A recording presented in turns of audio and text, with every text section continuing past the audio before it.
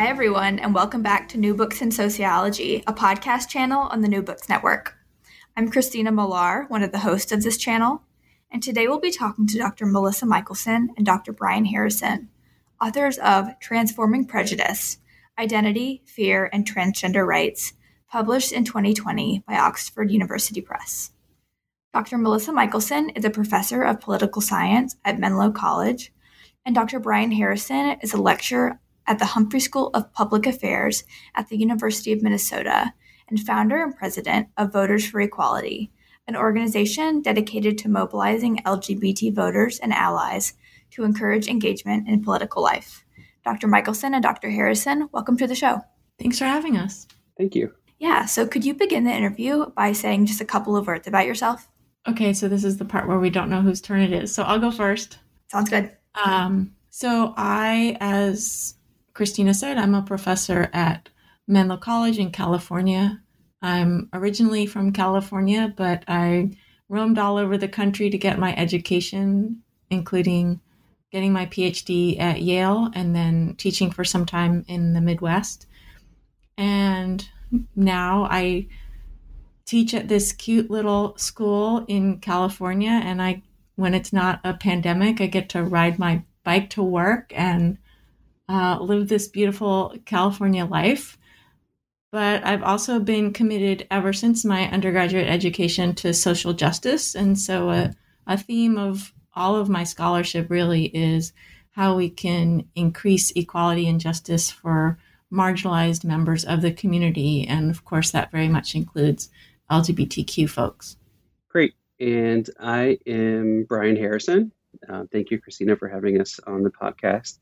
I am a Midwesterner, and I've spent most of my life here in the Midwest, including my PhD from Northwestern University in Evanston, Illinois, where I also spent a few years teaching before moving to the Twin Cities area.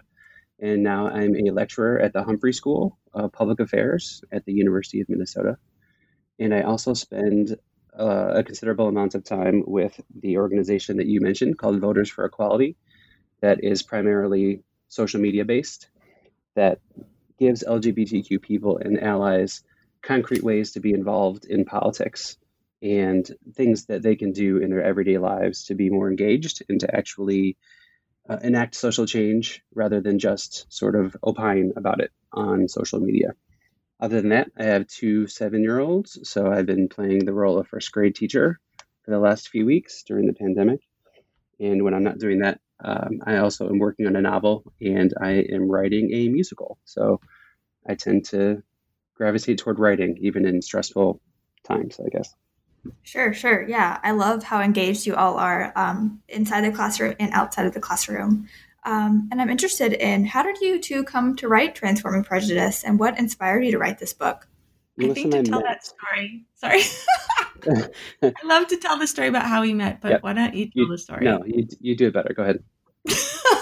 All right. So as you can see, we're both still kind of delighted about how we met. So many years ago, when Brian was a graduate student, I was invited to Northwestern to give a talk, and Brian picked me up at the airport.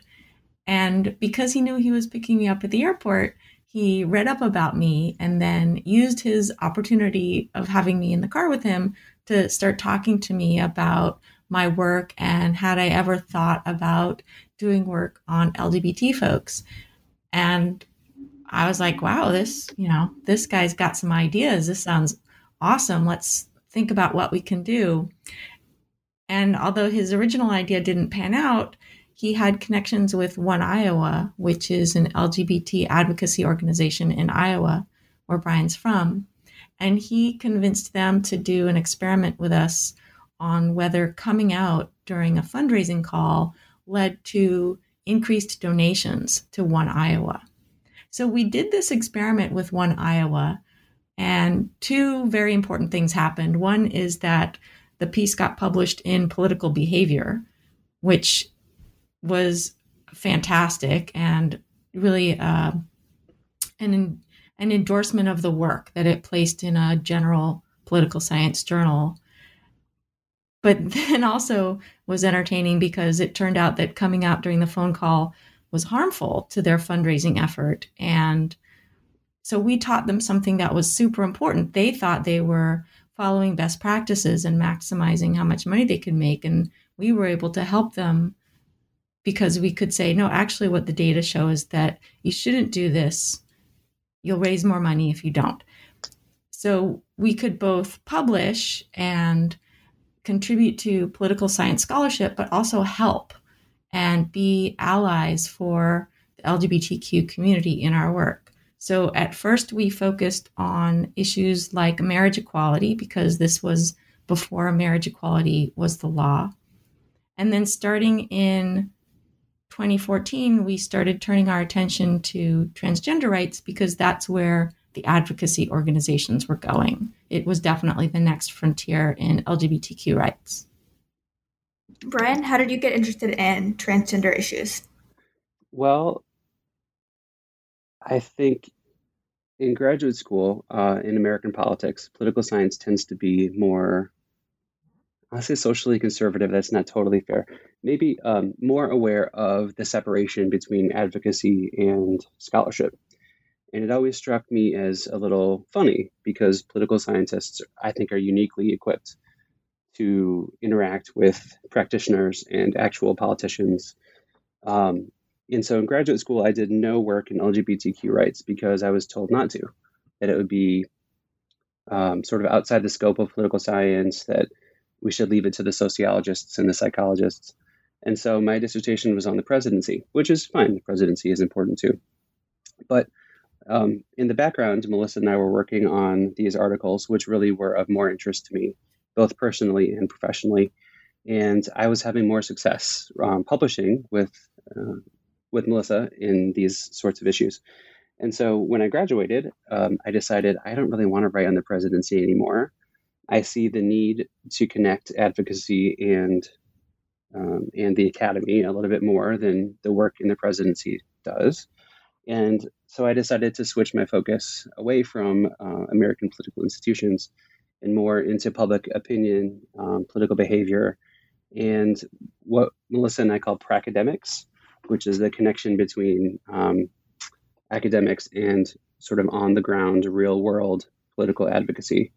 So our first book came out in 2017 with Oxford. And like Melissa said, it focused mostly on marriage equality, a few other LGBTQ rights, but mostly on marriage equality. And by that time, as Melissa said, we had already been thinking about what was next. And it was clear from speaking with the advocacy groups that transgender rights was starting to become the focus as marriage equality became closer and closer to reality. So we were well positioned, already having a few articles on transgender rights published in academic journals to try to broaden the scope and to come up with our new theory of transforming prejudice to mirror the interest in the advocacy community on transgender rights and ways to change attitudes, and also bringing in the methods, the science, and the data, and bringing them together again in an attempt to sort of bridge the gap between political science scholarship and advocacy. So that's really what led us to study these attitudes in the first place. And I think is sort of the niche that this book fills in that gap that I just mentioned. Yeah, I agree. It's totally an important issue, and scholarship is becoming increasingly prevalent, which is great. And I'm really excited to hear that you guys published an LGBTQ-focused article in a generalist journal. That's always an accomplishment in fields where these topics are more marginalized. And I know we'll talk about methods as we go in depth with some of your experiments that we'll talk about, but just in general, how did you guys come to decide on using experimental methods in your book? I think experiments are an important tool that is trendy for a reason. So we've used experiments in our work because while we can learn a lot from observational research and from surveys, experiments are really the best way to determine causality. And so if what we're interested is causing an effect, then we want to be able to pinpoint those causes.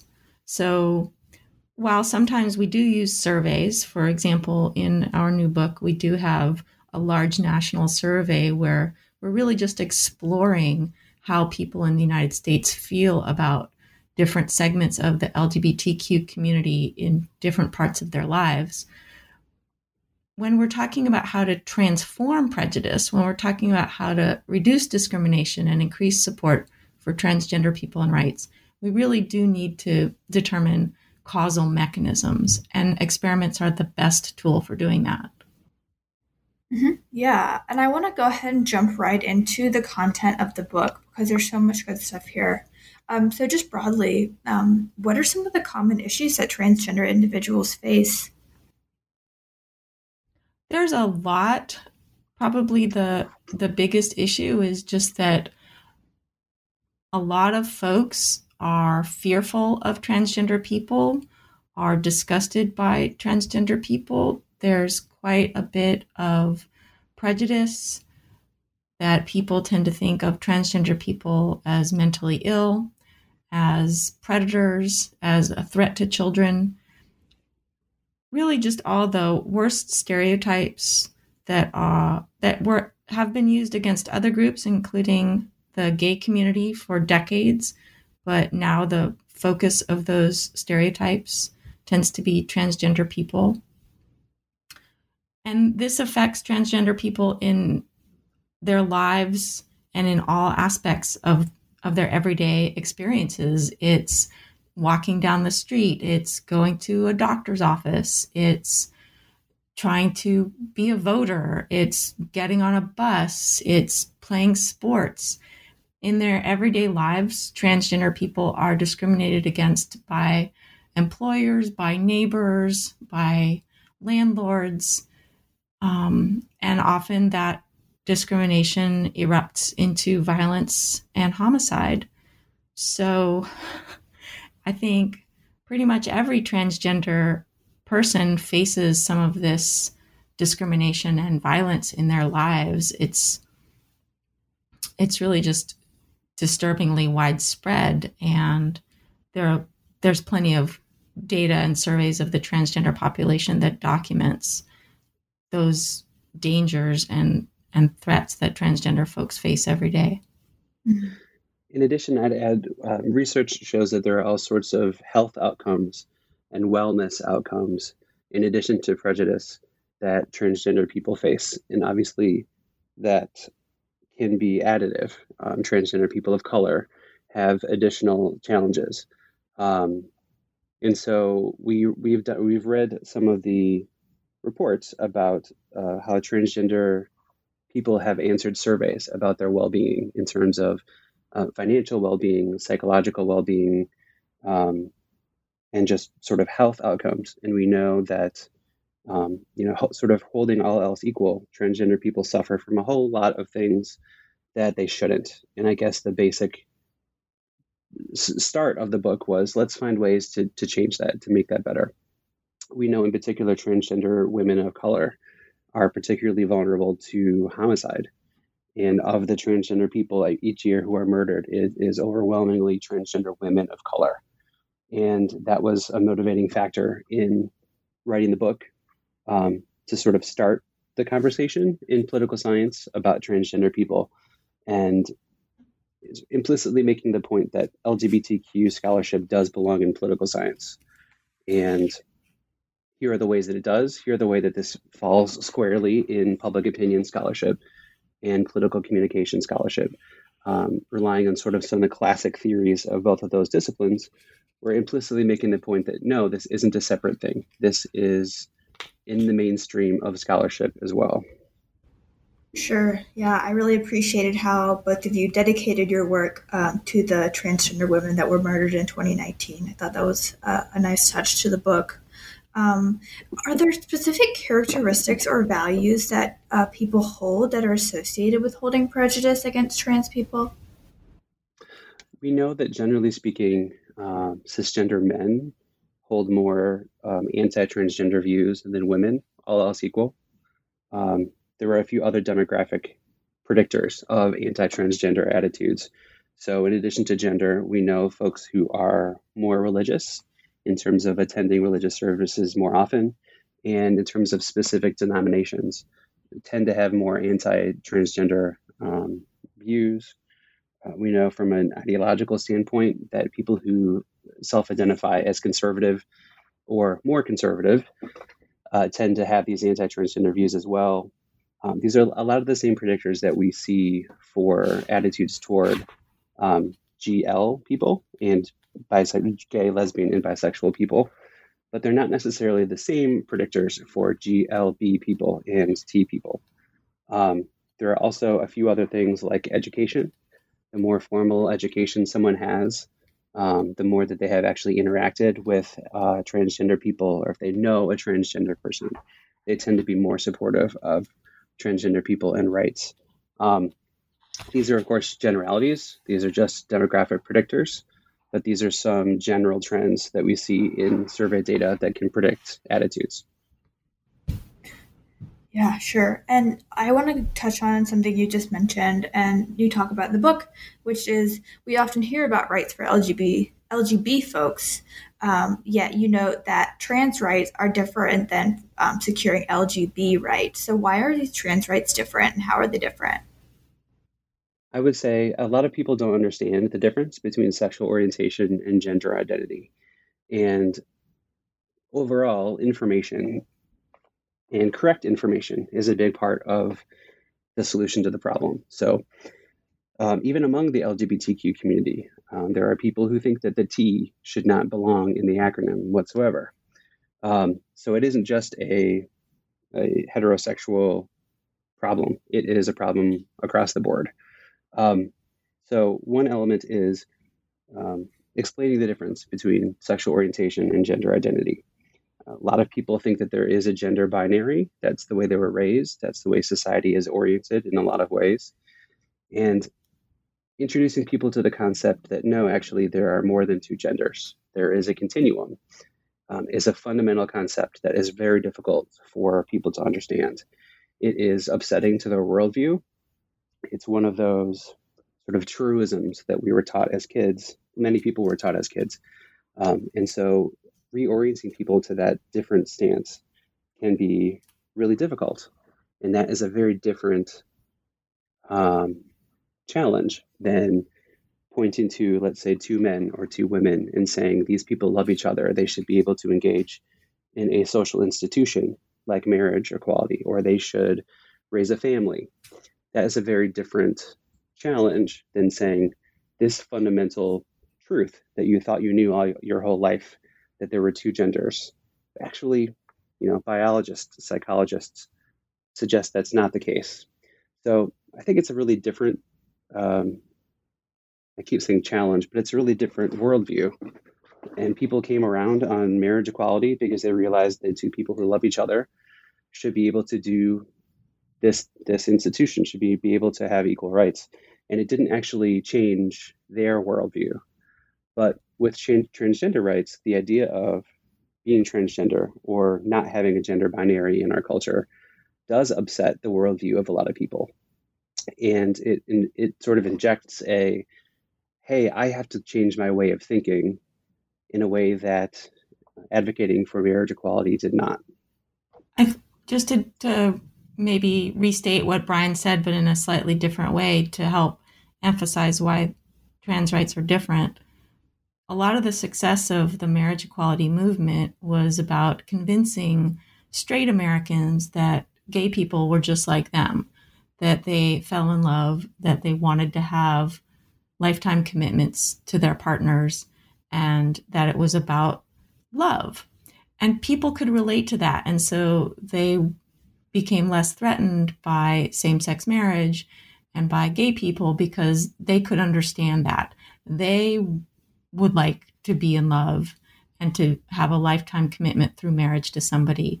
And so they can understand why a gay or lesbian person would want to do the same. When you're talking about transgender people, you are asking folks to understand that gender is mutable, that gender is possibly a continuum. And I think for most cis people, that isn't something that they can relate to. As Brian said, they've been taught their whole lives and by everything in popular culture that there are two genders and you are what your external genitalia at birth said you are. And that's just the truth.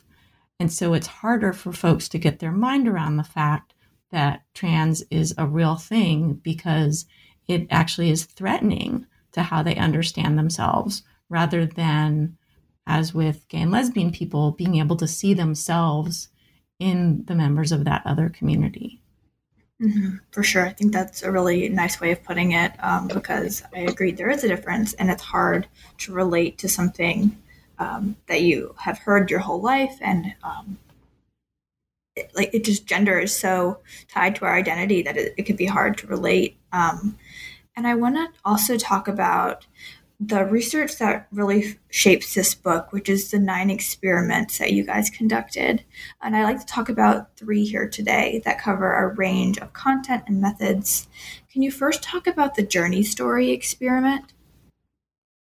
Okay, I want to talk about that one because I did that one with my parents. And so it was kind of adorable. So a lot of the experiments that Brian and I conducted in our book were really done on a dime. We don't have large research budgets. We don't have massive grants. And so the journey story was conducted on Halloween. And just so happens that my parents live on one of those kind of streets that maybe every community has, where it's the street on Halloween and thousands of people go to that street and every house is totally decked out. And my parents have to buy 1,000 bags of candy to keep up with the demand. And they usually end up having to close up even before the crowds dissipate. So looking at that as a researcher seeking participants in an experiment, that seemed to be an ideal situation where I could get a fairly random section of folks from San Jose, California. So the survey was on paper, and my parents helped me solicit folks to participate in the experiment as they walked down the street. If kids wanted to do it, obviously we said, go find your grown-up for us. And we offered folks a $2 Dunkin' gift card in exchange for participating in the experiment, which was printed on paper. We randomly gave people either the control version of the survey or the experimental treatment. The control condition just said, here's what transgender means. Here's a picture of the transgender rights symbol. And please answer all of these questions about how you feel about transgender people, how comfortable you are with transgender people, etc. And the treatment condition showed a picture of Kimberly Shapley and her daughter and told the journey story. So this is a journey story experiment, told the journey story of Ms. Shapley and how, while she had previously been very religious and in part based on her religious beliefs, did not believe that trans was a real thing, once her daughter came out to her as trans, she changed her mind. And she realized that her daughter really was transgender, and now she is a supporter of both her daughter and of transgender rights. So half the folks who agreed to take the survey got the control, half got the treatment. And what we found is that folks who were exposed to the journey story were much more likely to say that they felt comfortable with transgender people, were more likely to believe that being trans was something that folks were born with, and were more supportive of transgender rights. So even though it actually was a fairly small experiment with fewer than 500 people in it, it was very powerful. And it showed the power of a journey experiment to give folks the space to reconsider their preconceptions. And I think a nice transition to the next experiment we wanted to talk about. So that's the journey story experiment. And I wish I could share with you the picture of my parents flagging people down as they walk down the street, trying to get them to conduct the survey, and doing it in both English and Spanish, reflecting the neighborhood that they live in. And it was really just adorable to have my septuagenarian parents helping do this experiment. And I I want to encourage folks who maybe don't have a lot of money for research to look to these sorts of creative outlets or creative sources of gathering data, because it turns out that with the free labor of my parents and, a fairly small number of $2 Dunkin' gift cards, we were able to conduct a pretty robust experiment in just one night. I really like that story. That's great. Brian, go ahead. Sorry, I think my internet is getting a little spotty, so we'll blame the pandemic. I was going to add, it's a nice transition into the masculinity set of experiments that I think were the second set that you wanted to discuss. Mm-hmm. Yeah. I think if you look at our theory, one of the most important findings that we came up with was that opposition to transgender rights was often about a person's own identity, not about transgender people at all. And so, as you alluded to, gender is one of the most important identities that many people have. It's one of the strongest, and it's one of the strongest predictors of other attitudes and of behavior.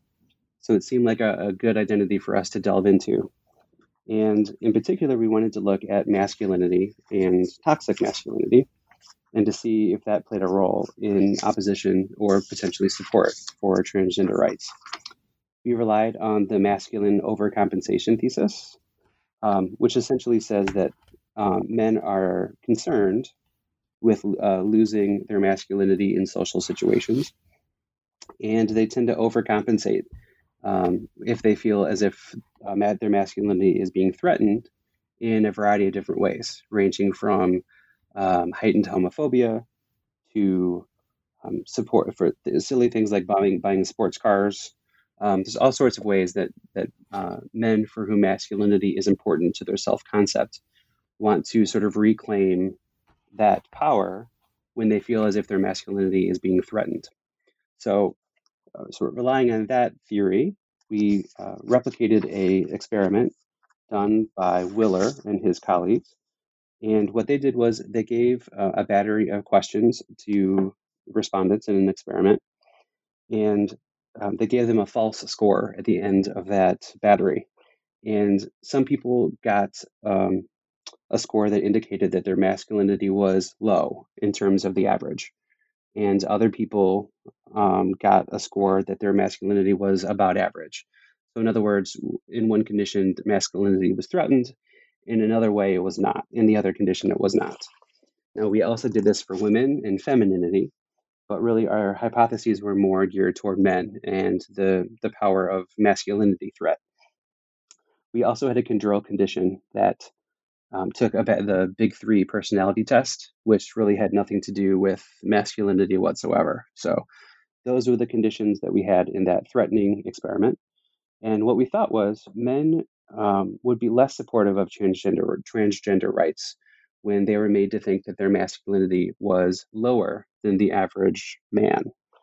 And that's consistent with other work that showed that men tended to be more homophobic when their masculinity was threatened. And we wanted to make sure, or we wanted to know if that also applied to transgender rights.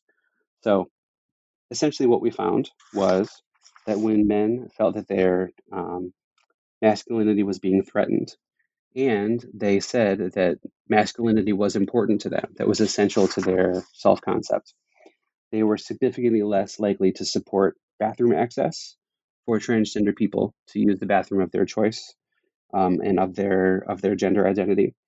And that was particularly true for men for whom they felt masculinity was essential, was important to their self-concept. Interestingly, we found that there was really no effect among women. Women whose femininity was threatened were slightly less likely to support trans rights, but not in a significant way, and nowhere near the degree to which men were less likely to support. So that was, I think, one of our central experiments of the book. We then decided to test whether you could bolster someone's gender identity. So rather than threaten it, could you remind people or cue people that their masculinity was actually higher than the average, and or their femininity was higher than the average, depending on their gender identity. And what we found was that it wasn't as powerful. It didn't work quite as well. So essentially chapter 4, looking at gender and masculinity, confirmed a lot of people's beliefs that toxic masculinity can lead to less support for transgender people and rights, particularly among those for whom masculinity is particularly important to their identity. But consistent with a lot of the other literature, a corresponding threat to femininity for women really did not have this effect. So in a lot of ways, this was confirming what people would say, well, that's obvious, but we didn't find any other data that show that the masculine overcompensation thesis does in fact And extend so to your book's transphobic central attitudes. argument is And then for we identity suggest reassurance a variety of theory. ways So to what is actually identity counteract reassurance or to theory, ameliorate and what are that. the key aspects of this theory? Sure. So, like I alluded to before, we thought that maybe it was less about the transgender person, and the onus was not on the transgender person or allies of transgender people to convince others to be supportive. We thought maybe there's something about individual level identity that we could measure and test to see whether there's a broader way to increase acceptance and support. And what we determined was in a lot of instances, when people feel like a loss to their ego or loss to the salience or power of one of their own individual identities, that leads to opposition to transgender rights. So we developed the identity reassurance theory in that vein to essentially say, if we can reassure folks that an identity that's important to them is still important, is still valid, is still something that they can be assured is not under threat, that leads to increased self-esteem, which we know increased self-esteem leads to being more open to information. And then finally, that should theoretically and logically lead to an increased likelihood of having pro-transgender attitudes and behaviors. So in short, if you can make people feel good about themselves, they're going to be more open to feeling good about outgroups and people with whom they don't identify, and in fact may be fearful or fearful of or disgusted by. So that's the crux of the theory that we mentioned in chapter 2. There's a variety of underpinnings from political science and psychology, sort of illuminate why the things that I just mentioned are true. But that's sort of the identity reassurance theory in a nutshell. Yeah, Melissa, do you have anything to add? No. I think, as always, Brian is on top of the theory. We each have our strengths, and one of Brian's strengths is that he's really strong on political science theory and the role that identities play in how we think and believe and act. Sure, yeah. So in the last chapter of your book, you have a section called Transforming Prejudice Toolbox. So what are some of the challenges that stand in the way of reducing prejudice towards trans people, and what are some ways that we can reduce prejudice towards trans people? Part of the reason we wrote this book was, in addition to contributing to scholarship and expanding political science knowledge. But to go back to the beginning of our conversation, a lot of what motivates us is our desire to be activists and to help push along equality and justice for all members of our communities. And so a lot of what we want to happen with this book is that folks can take away from the experiments and from the theory ways that they can be allies in their own lives. And this is particularly important for advancing transgender rights because there are so few transgender people. A lot of advances in gay and lesbian rights in the last couple of decades have been a result of straight people realizing that they already know and love gay people. And so they have contact with those folks and they are more able to then make a connection. There aren't a lot of transgender folks in the United States, and it's actually often not reasonable to expect them to come out to their friends and coworkers because of the possibility of violence. And so it's really more on all of us who are allies to fight for transgender rights. So we want to give folks these tools to help advance transgender rights. And though that toolbox includes, for example, just the basic idea that you have to start the conversation. Yeah, it's uncomfortable. It's always uncomfortable to talk to folks about politics or about sex. But if we don't talk about it, nothing changes.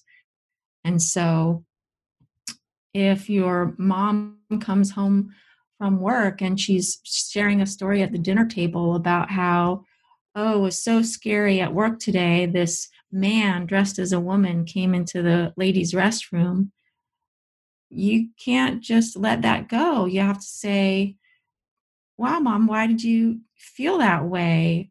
Why were you scared? And then start the conversation and hopefully turn it towards, well, that person probably was more scared than you were. And here's why it's important to let people use the restroom of their choice. And here's some more for you to think about, and to start that conversation with your mom or your friend or your coworker. Research has shown that part of the reason that gay rights advanced so quickly in the past couple of decades is because marriage equality was such a front page issue and that so many folks were talking about it. So if we want transgender rights to advance, we have to talk about it, even if it's uncomfortable. And when you're having those conversations with people, you can use the tools that we found work through our experiments. You can share a journey story and give a person the space to change their mind, because if they understand that other people have changed their minds, it makes it more okay for them to do it, for them to say, okay, I'm reconsidering. And that it doesn't mean that they're weak or that they don't have true values. It just shows that they're open-minded, that you can appeal to their sense of moral elevation, to their commitment to values like honesty and equality, that you can reassure them that they're a good person, that they're that this is not a threat to them, that this is more actually about being the person that they want to be, about being their best self. And finally, and also bringing in the evidence from our 2017 book, that it does help if you can bring in elite allies, if you can say, these famous people, this celebrity, this politician that you admire, those folks are supporters of transgender rights. That also helps people if they see that it's something that a lot of folks that they know and respect also think that way. So it works if you're saying it because your friends and family members know and respect you, and they're going to be more likely to listen to what you have to say. But then there are all these additional tools that you can bring into those conversations to help make the conversation more effective. Yeah, that's sounds like a gamut of good tools that people can use to reduce their prejudice or reduce prejudice of their friends and family members. And I think that is really powerful. So where should transgender related research go from here? And one quick thing I was going to add. Yeah. It also includes a shameless plug for another book that I just had come out with Oxford on April 1st. It's called The Change is Going to Come, and it relates to this book as well. I think there's widespread lament that our country is in trouble, that people can't talk to each other, that things feel and seem really polarized, and everyone sort of throws up their hands and says, oh, well, I'm going to continue to do the things that made us polarized in the first place. And I think Melissa alluded to uncomfortable conversations, and I have a chapter in that book, which is what made me think of it. We need to become better at uncomfortable conversations and keeping things respectful and finding ways to disagree with each other or to confront disagreements with each other in ways that don't alienate people and that actually encourages future dialogue. And so I think one of the main takeaways from the book is to try to embrace discomfort in conversations, when you can, because it's exactly that embrace or those embraces that can make real change in our closest social circles. And so the estate of Audre Lorde was really nice to grant us the ability to publish a bit of her poem, A Litany for Survival. That's on page 147. And I think it encapsulates this idea really well. She wrote, "When we speak, we are afraid our words will not be heard or welcomed. But when we are silent, we are still afraid. So it is better to speak." And that's really the gist of the book. It can be uncomfortable. It can be fear-inducing to try to encounter transphobic statements and people out in the world. And you can't always address things as forcefully as you want to. You need to consider your safety. You need to consider your well-being. But when you do have the privilege to speak, when you do have the ability to push back on things that you think are not embracing justice and equality for all, it's these conversations and these tools that we talk about in chapter 7 that social science tells us works. So when you can engage in these conversations, and to get to your question, what can we do in terms of transgender rights in the future? It's to find ways to be more comfortable with discomfort and putting ourselves out there when it's safe and smart, and using some of these social science tools to push things in a more equitable direction. And so that's what I would recommend in terms of interpersonal communication and just day-to-day advocacy that each of us can do. And like I said, it can be uncomfortable. It can feel strange. Like Melissa said, when you have a family member who says something that you know isn't right, that you know is based on misinformation or disinformation, it's much easier to let it slide and just say, okay, well, let's continue to be civil. But that's not where personal growth happens. That's not where persuasion happens. And if you can approach things toward transgender rights or any variety of contentious political issues in the right way and engage people in a way that, brings them together rather than alienates them, we can actually make some significant strides against transphobia and prejudice. And, that's really the biggest takeaway from the book. For transgender scholarship, this book really, we see it as the start. It's certainly not the definitive book. It's certainly not the end.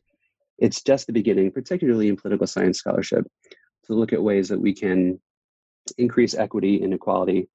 And I think future research has a whole bunch of avenues that we identify in the book to take all of our ideas and run with them, and to find even more causal mechanisms to get people to be more persuasive. So we identify some things in chapter 7 that we didn't do in the book. So for example, we don't look at multiple identities. We don't look at how Black transgender people might be different. People may feel differently about them than they do about people who are white and dressed transgender. We don't look in depth at people's attitudes and how they're different between transgender men and transgender women.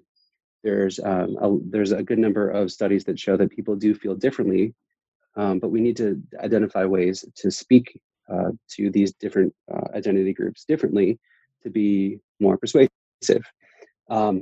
We need to find scalable strategies, things that can be put into media, into advertising copy, things that work on a large scale, because interpersonal communication is terribly important. And like I said, there's a lot that we can do just with our social circles and the people that we interact with on a regular basis. But we also need to be mindful of ways to scale it up and to change cultural and societal conversations in addition to interpersonal ones. Yeah, all good things. Well, we've taken up a lot of your time today, and my final question for you is, what are both of you working on now or next? Brian and I are actually currently working on 2 more books. And yesterday he had an idea for a 3rd one. And as usual, I had to say, Brian can only write so many books at one time.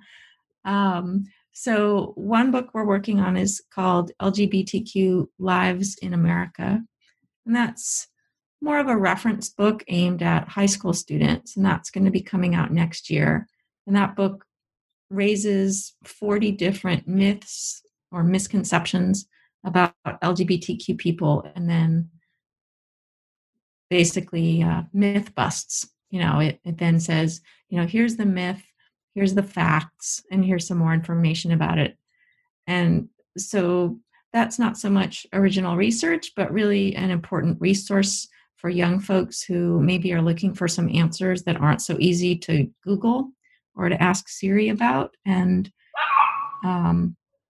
as we've been writing this book, often we think, okay, you're a kid in the Midwest and you have questions and you can't find what you need on the internet and you can't talk to your parents, but this book is going to be in your school library and you're going to be able to get the information you need. And so we're finding that really fulfilling, especially when we're thinking about that kid in Idaho or Wisconsin looking for answers. And then the other book, which we're also super excited about, is looking at how to reduce discrimination against people living with HIV/AIDS. And there, of course, we're moving a little bit beyond our usual focus on LGBTQ folks, because many people who live with HIV/AIDS are not members of the LGBTQ community. So exploring the ways in which those identities interact, and as always, ways in which we can give people the tools to reduce discrimination against that community and make sure everybody's treated equally. Brian? In addition to those two books, which writing a book with Melissa is lovely, and I want to keep doing it. So that's why I keep saying, hey, there's another idea. Mm-hmm.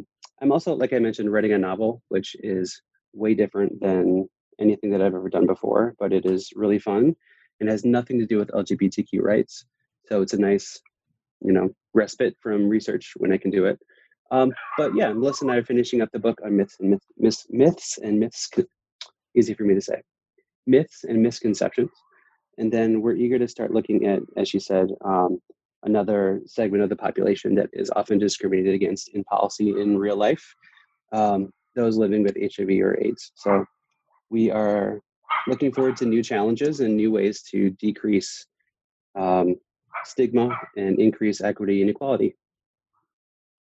Those sound like great projects, and I'm excited to read the next two books that are coming out. Where can listeners find both of you online to learn more about your work and your books? Well, of course, we have strong social media presences. Folks can follow me at Prof. Michelson on Twitter, or read more than they really could ever want to know about me at melissamichelson.com. I am on Twitter, Brian F. Harrison, at Brian F. Harrison, obviously.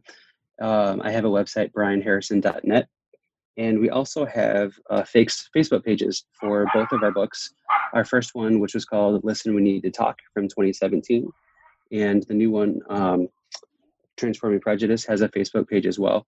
So if you go to Facebook and type in the titles, you should find them. And we update those with articles and other things of interest that relate to the book topics.